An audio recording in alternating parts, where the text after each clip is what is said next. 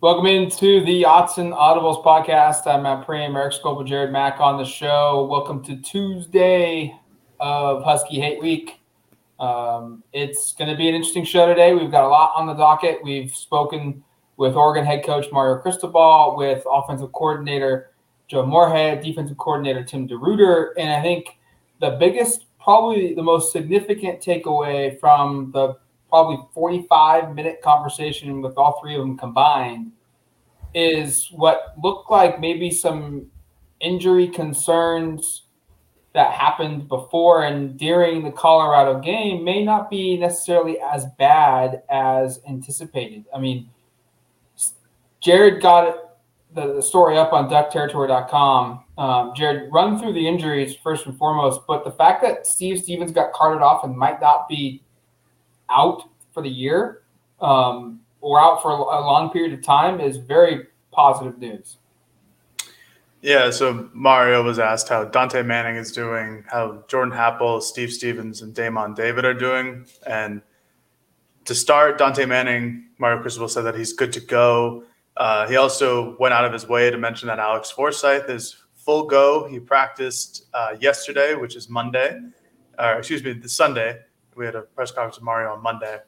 He mentioned that Jackson Powers-Johnson is still day-to-day, even though last week he said that he would be out several weeks with an ankle sprain, which the x-rays were negative. Jordan Happel was a full go at practice on Sunday. Damon David was also a full go at practice on Sunday, which is good. Damon went down with a shoulder injury on a tackle. It looked like a stinger, but don't want to speculate too much. And Jordan Happel was injured against UCLA, did not play against Colorado. I saw him on the sideline with some sort of hand or wrist cast, something like that. But yeah, what Matt was saying is the most important one, I think, is Steve Stevens, who was hurt during a punt return. Looked like it was a right leg injury. Was down for a good bit, had to be helped off the field, couldn't go under his own power, and then was later carted off the field into Oregon's locker room. Mario Cristobal said that he was originally, after the game, he said it was a soft tissue injury, which doesn't sound great, but Monday, Steve Stevens apparently was reevaluated with further injury, according to Mario Cristobal. He said that he hyperextended his leg on film, but it looks like he has a chance to play this week against Washington. So that's good news on the injury front. Really good news, frankly, with Steve Stevens. Brian Addison came in as his replacement during the game and had a better second half, to say the least, than the first half. But this is, 2 or 3 weeks in a row now that Oregon's injuries aren't detrimental to the team as they have been in weeks prior. Doesn't seem like anybody, suffered a consequential injury again this week. So that's always a positive note to come out of a big win against Colorado like they did. I think it's significant because you don't want to be too critical of Brian Addison, but you look at a lot of the success Colorado had, and they targeted him. They went after him, and he had some pretty significant assignment errors. He was slow to rotate a couple of times. You watch the game again, you kind of see where a lot of the issues were. I think Colorado did a good job of kind of finding the least experienced guy and going after him. Yep. Jordan Happel, if healthy, would have been the player on the field over Brian Addison. And Damon David was getting an opportunity in that same position, in that same role, prior to going down early in the fourth quarter. So these are two guys that will, in theory, I don't want to say they remove all of Brian Addison's snaps, but if Steve Stevens can't play, I would expect Jordan Happel is the starter, and I would say that between Addison and David, they're probably rotating behind him. So, and again, best case scenario, Steve Stevens doesn't miss time, and that this knee issue, it sounds like he's dealing with, is not serious and doesn't limit him in a way that makes him too significantly different than he has been. Too much of you don't want him to be a couple of steps slow, I should say, because I think you come away from that game with Colorado going, okay, the Buffs in real time sort of identified where to go. Washington, if you've given a week, you can say what you want about their offense and some of the productivity there has not been good, but these are still competent coaches, and they will identify what we as non-coaching people who watch these games saw, which is that Brian Addison wasn't very good, and you could go after him. I think you have to feel better now seeing the fact that Happel should play. Sounds like Damon David should play. And Steve Stevens even has an outside chance of playing. Not that that's entirely going to sway an outcome, but I think if you watch the game more and you think about it, there's a chance that Colorado scores 13 points rather than 29 or something like that if they have a little better play out of that second safety's position. I'm trying to look at the safety position, and I think it's safe to say that of the 5 guys that play in the DB backfield for Oregon, I think Steve was probably the one that was the most susceptible to maybe losing his job if Oregon's entire room was healthy. But I think the Colorado game, like Eric said, you don't want to be too negative on Addison. But the Colorado game showed the importance of Steve Stevens. He's a guy that doesn't really pop, doesn't move the needle a ton. But that game really showed us the things that he does, and we maybe just gloss over because Colorado went right at Brian Addison a couple times. They scored a touchdown on one of them. And so if they can get Steve Stevens back, and if Happel is back,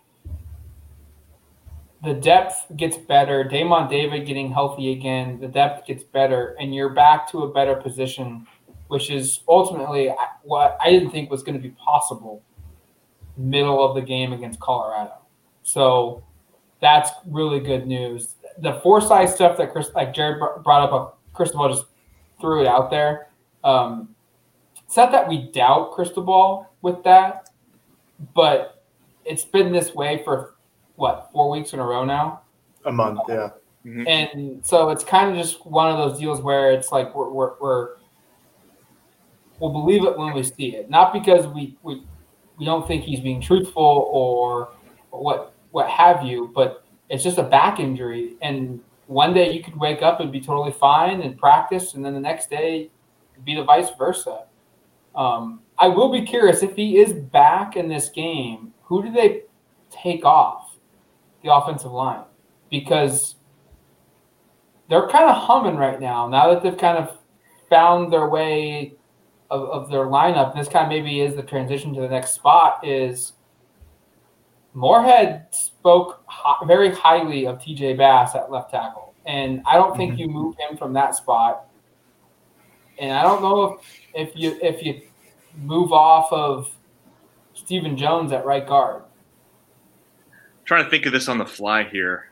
I think in my mind, assuming, and here's a question that's like actually the way to start this is if Forsythe's back, we assume he's the center again, right? And he doesn't play guard. Like we don't think Ryan Walk has totally taken this job. I mean, I personally don't think so, but Ryan has played at such a high level that we have to at least ask the question because, and I think that speaks to how well he's played because Ryan Walk has played at an all-conference caliber level these last 3 to 4 weeks in place of Alex Forsythe at center. And so let's assume Forsythe does come back and regain the starting spot at center. You're not moving TJ Bass. I think he's your left tackle the rest of the way. I think you keep the right side of the line the way it's been. Both Stephen Jones and Big Sol have been very, very good there. And my best guess is you have now Ryan Walk at left guard. That would be how I'd go left to right.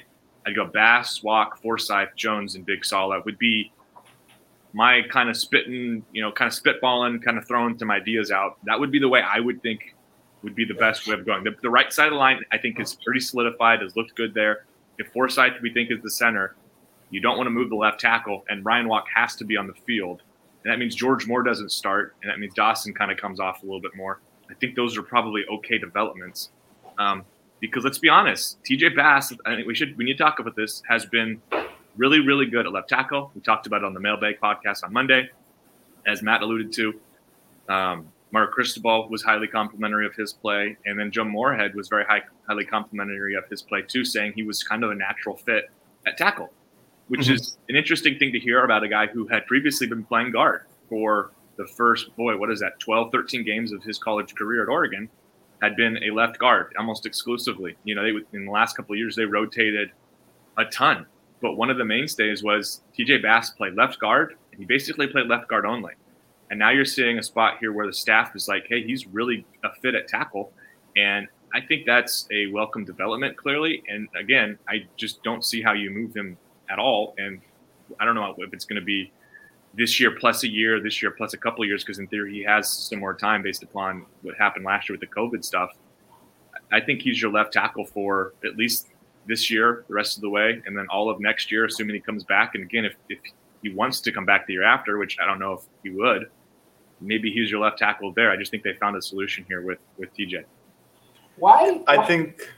Go ahead, I was just going to agree with that. George Moore is probably going to be the odd man out in the situation where Alex Forsyth comes back.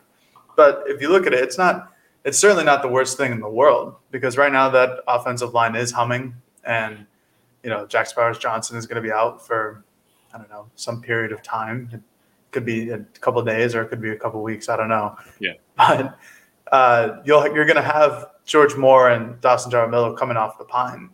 And those are two guys who have shown that they can play almost every position.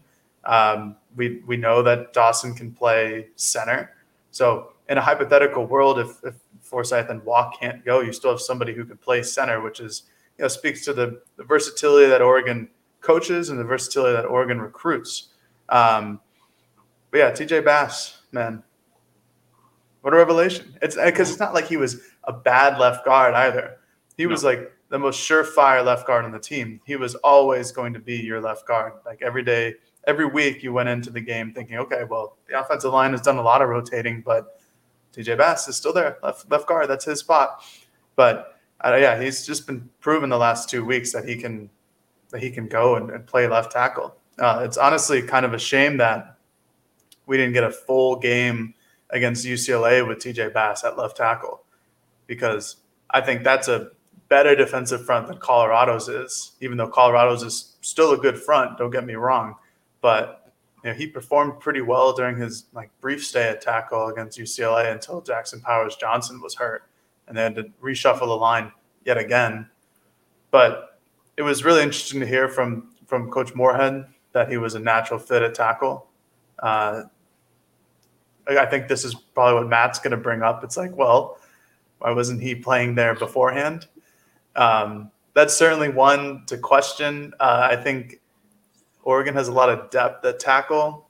Do they have that kind of special talent that Penei Sewell was, or Tyrell Crosby was prior to him?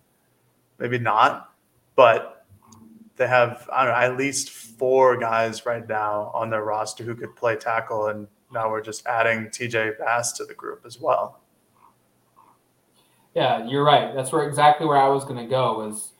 It was one where it was kind of like, well, if this is the natural position for him, why are we seeing it for the first time on October or middle of October? We've seen it at UCLA too. Maybe he's also just better as a guard, but projects as well as an offensive tackle. I don't know. Certainly one to think about.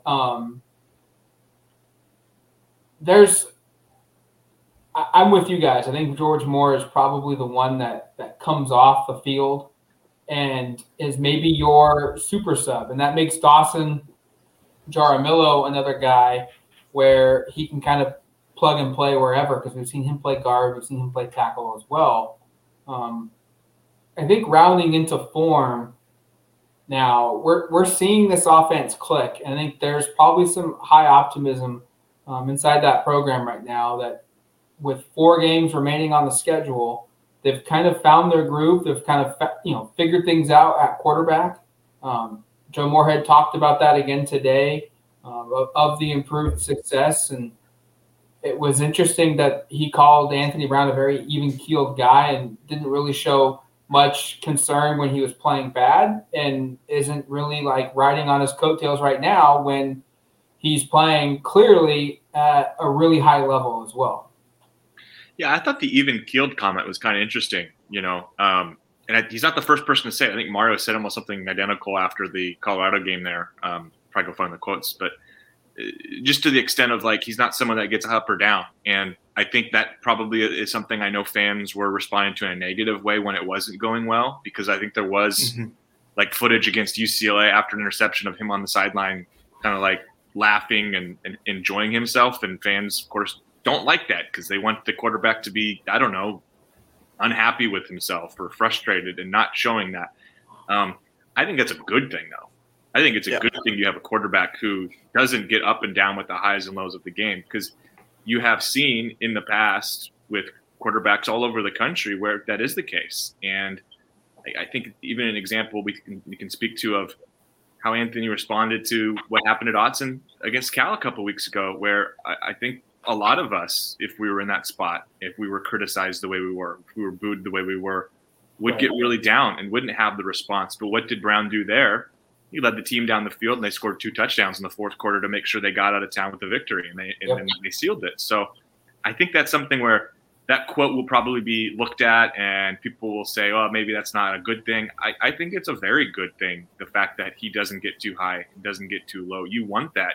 What is one of the things you hear about quarterbacks is you want one with not much of a short-term memory. That you don't want one that is constantly going, oh, man, look at that play I just made, and he loses and makes a mistake on the next play because of a play he made previously. I don't think you get that with Anthony Brown, and you do want that as a veteran presence here on this offense too. Yeah, no, I agree. I think it's important to have a quarterback who's even-keeled, especially at that position. You can get away with playing with emotion at a lot of other positions in football, but at quarterback, with like so many preparation steps and just during the game and the ebbs and flows that go with it, I think it's really important to stay level-headed. Always be the calmest one in the room type mentality, and I think that's what Anthony Brown really does well.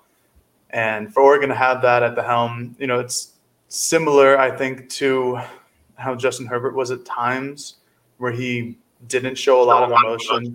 I think he still probably showed more emotion than Anthony Brown has, or at least, the camera well was always on him, Herbert, when he was playing. But, Brown has that emotion. After the game-sealing touchdown against Cal, there was a lot of emotion going on after he ran into the end zone. And, those are the types of plays that you'd like to see from your quarterback, where they are even-keeled throughout the drive. But once they hit that pass or once they hit that touchdown run, that's when the emotion comes out, because they did their job.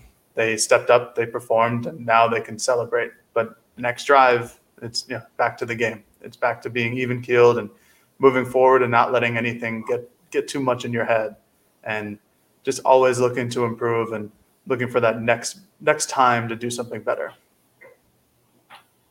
The defense, speaking with Tim DeRuyter, before we move on to the next part here, the defense, DeRuyter talked a lot about there were some positives against Colorado, but he also noted that there were, once again, some inconsistencies. And I wonder how much of that dealt with the lack of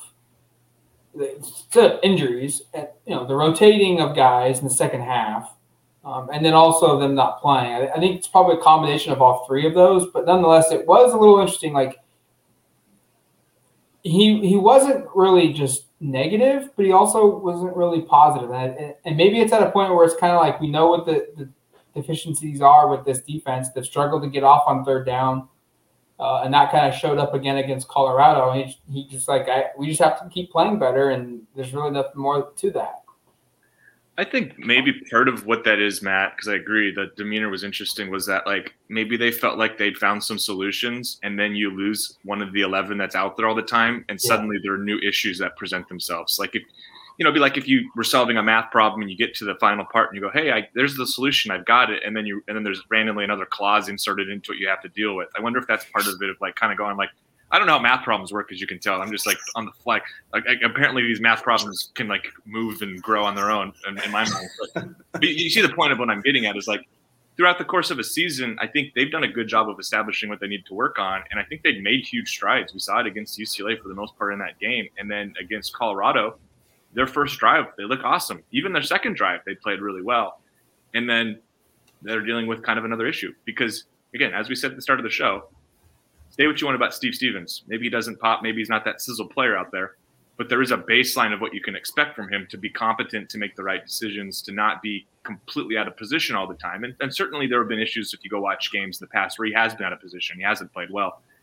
But I think they felt pretty good about that spot. And they felt pretty good about a lot of things. And maybe what we're listening to from DeRuyter is well, the things we thought we had needed to correct before were kind of corrected, and yet we had other issues that popped up that were out of our control. That may be me just reading between the lines.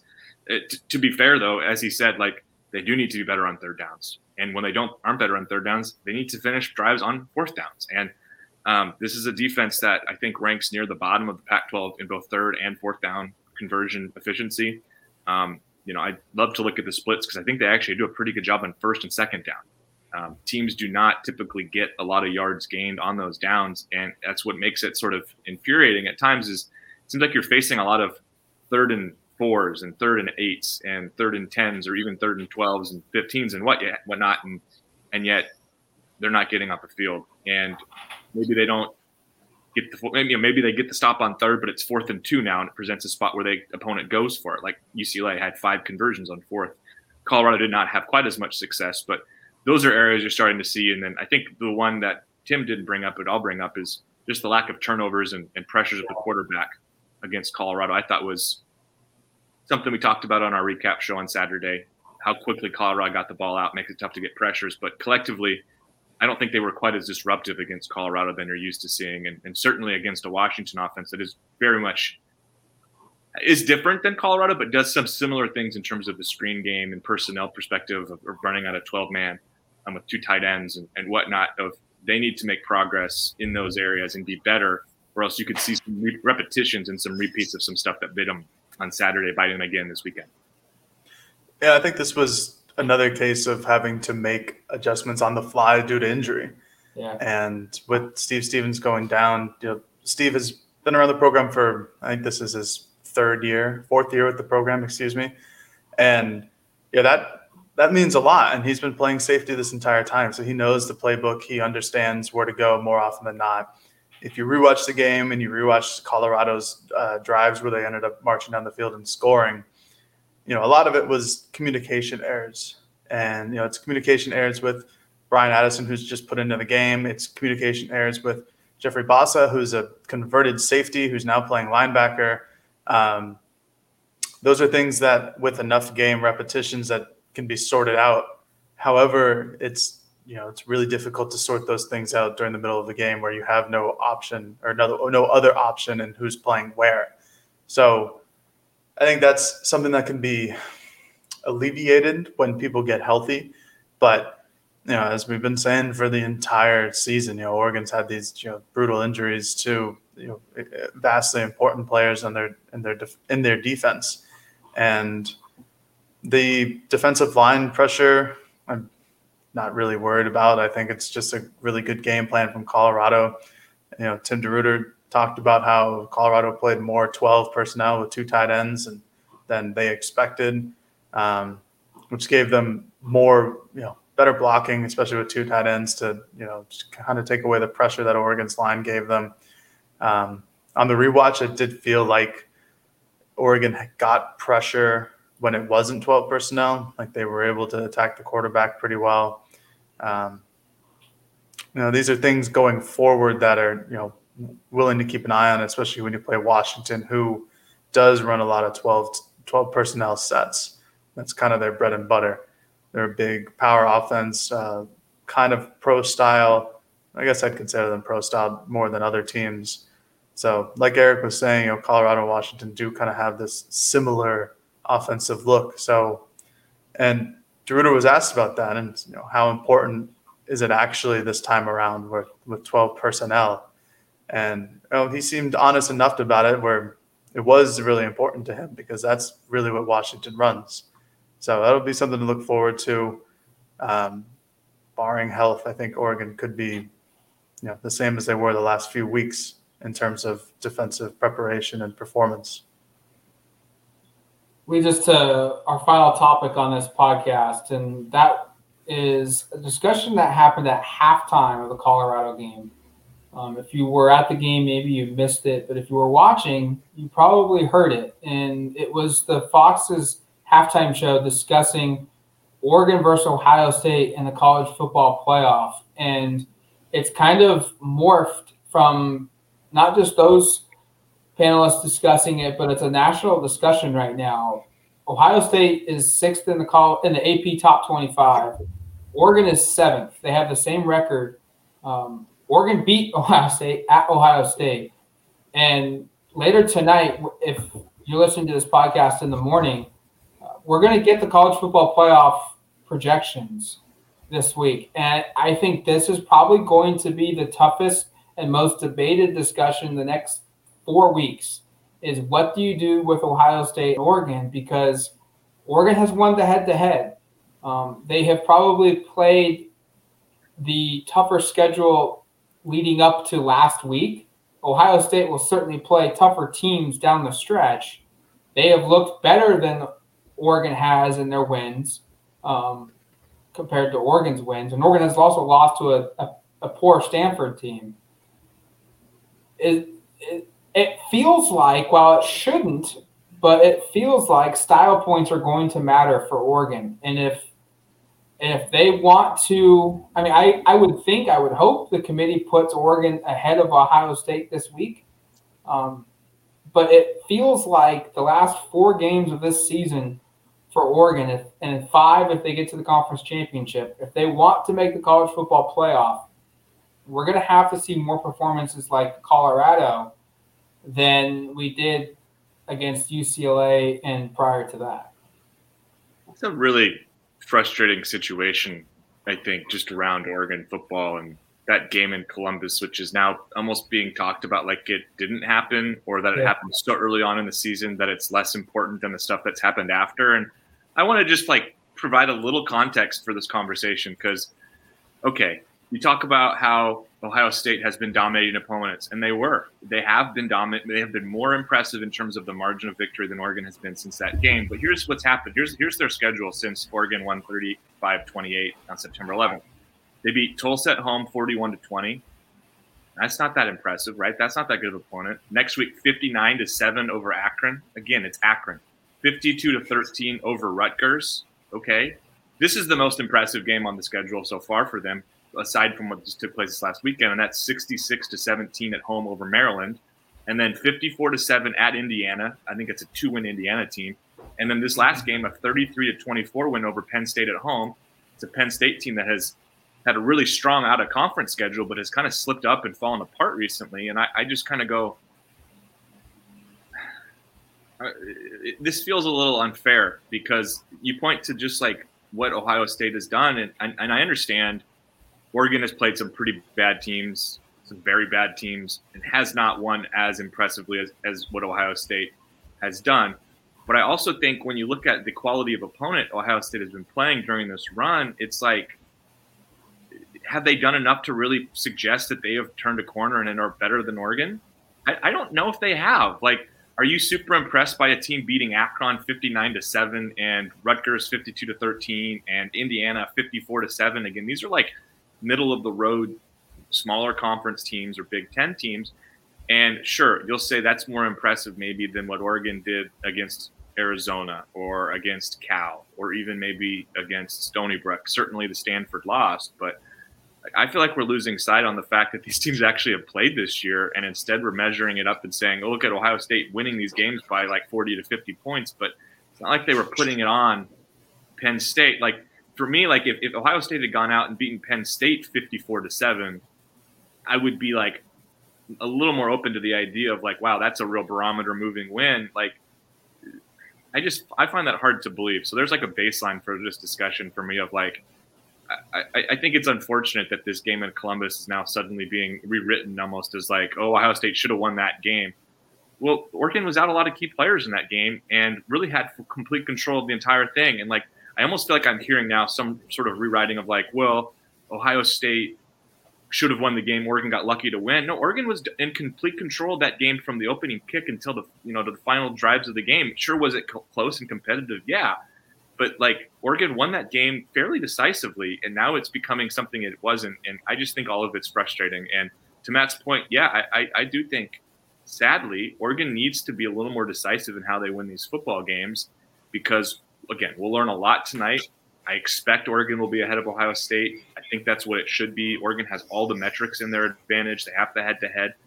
But I do think you could see a narrative start to develop, and not only could, I think we're already seeing it start to develop of, if these two teams have the same record, at the end of the regular season and everything else is equal, that there's going to be a real possibility Oregon kind of gets overlooked here by a team they actually beat in the same season. And to me, that would be very disappointing. Do you guys think that Oregon's win over Fresno State is more impressive than any Ohio State win other than their win against Penn State? Yes. Yeah. All right. Well, there you go. Oregon right now has 2 wins over AP top 25 teams in Fresno State and Ohio State. Ohio State and a whole bunch of other people only have 1. Oklahoma, Wake Forest, Michigan, and Notre Dame don't have a single win over a current top 25 team. It is going to be imperative that Oregon, A, wins out the rest of the season, obviously, and B, that they win in triumphant fashion. They unfortunately have had an easier home slate, just judging by teams this season, and now have to go on the road to Washington and Utah. But if they win those games in, I don't even have to say dominant fashion, just handily, 10, 14 points, just make it known that they were the winning team. Yep. I think that's going to be huge for them. And, if they can beat up on Washington State at home, which could not happen, who knows, but if they can beat them up on home, I think that'll be important as well. It's a very tough situation that Oregon finds themselves in. And realistically, going into the season, I thought it would be an even harder situation because I had them losing to Ohio State. And yet I almost feel as if where Oregon is right now is in a worse spot somehow, where all of a sudden their win over Ohio State isn't as credible as it was, 6 weeks ago. And it's a very interesting narrative, and I'm not really sure how it's going to turn out because Ohio State, like we've talked about in podcast past, have really big games coming up on their schedule. They just beat Penn State, who was 20th in the country at the time. They kind of skated by. So that's something to take a look into. But they also have to play Michigan and Michigan State at some point during the season, which are 2 top 15 teams in the country. And if they beat both those teams and Oregon wins out, like we talked about before, is that head-to-head in September going to resonate as much as it will at the end of November, early December? So that's the issue that Oregon runs into. And I think that's going to be our talking point for the next few weeks as long as Oregon continues to win, and as does Ohio State, because Oklahoma has a hard schedule to finish with. Alabama is 1 loss away from being out. Cincinnati seems like they'll have a pretty easy time winning out. SMU lost last week. Not a great loss for them. So they're no longer undefeated, but that'll still be a good game later on in the season. So we'll see. I barring an Oregon loss, I feel like this is just going to be the consistent issue going forward. And we'll really see how much the College Football Playoff Selection Committee puts that head-to-head compared to all the rest, like the strength of the schedule and every other metric like that. I think what's also frustrating is that the Big Ten is being propped up as a really, really deep conference right now. And some of those teams like Iowa, they have lost 2 games in a row by a combined score of 51-14. Mm-hmm.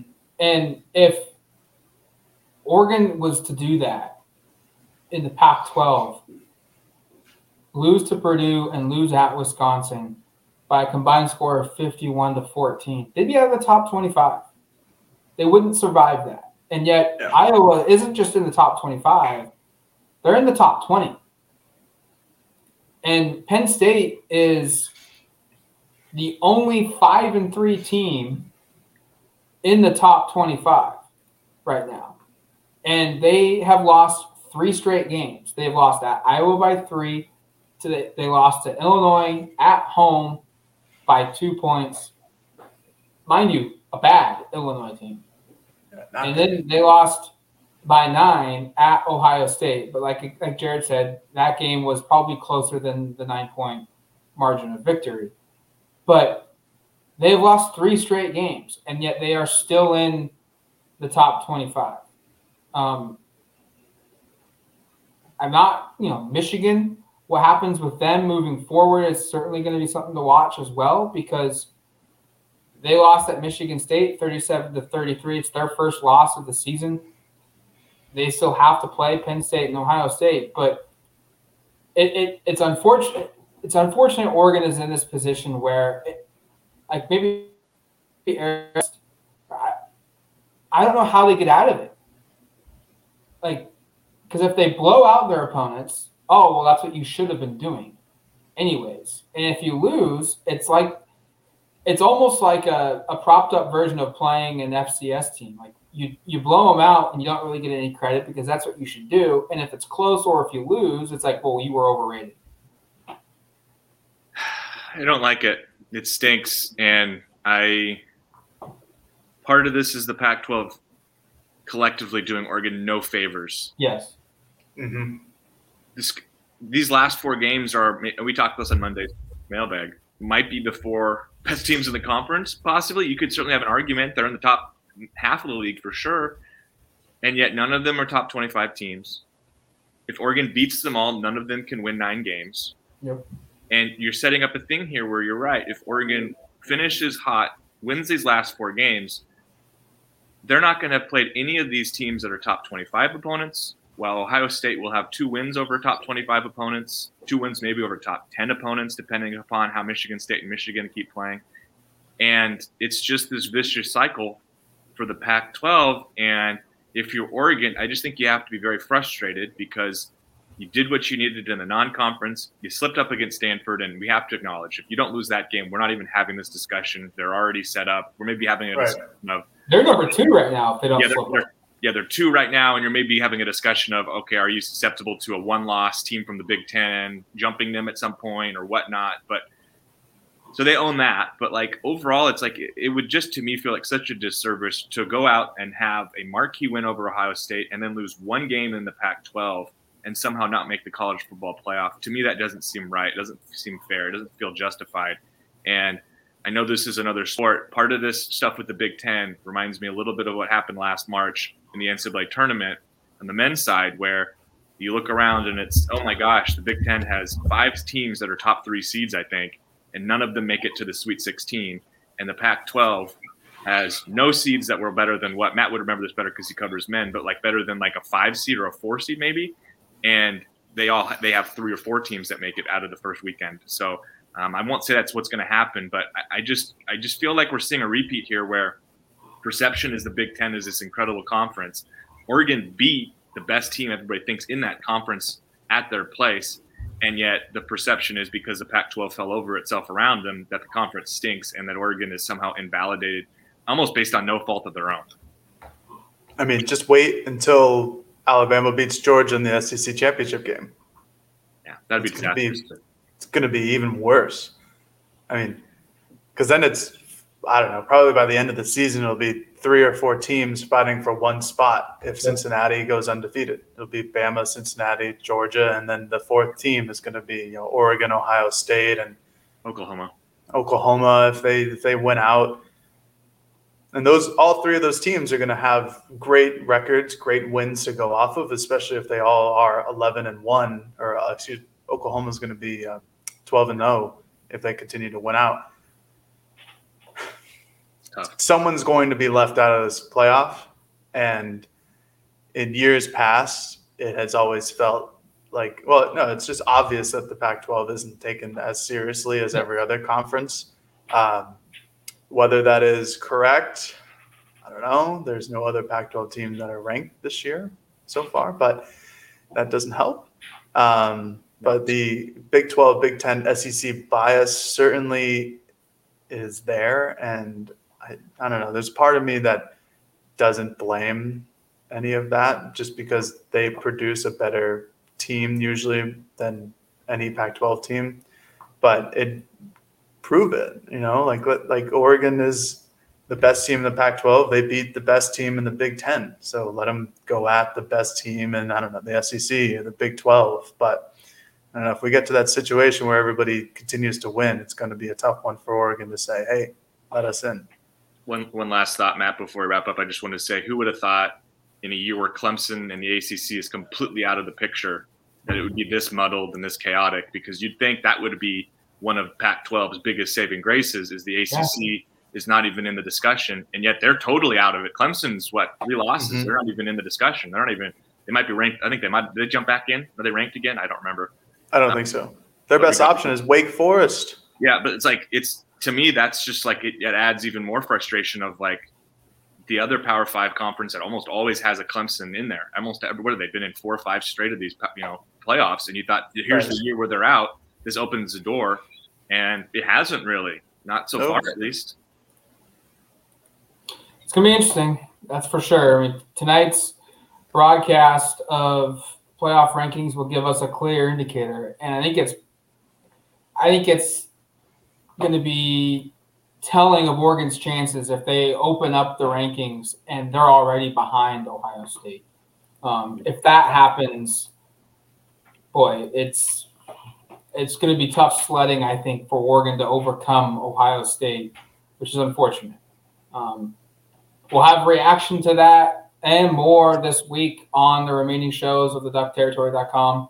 Odds and Audibles podcast, getting you ready for this weekend's game at Washington, 4:30 kick on ABC. The trio of us will be there reporting from Husky Stadium. And until our next show, you've been listening to the Odds and Audibles podcast. Talk to you later, folks. Peace.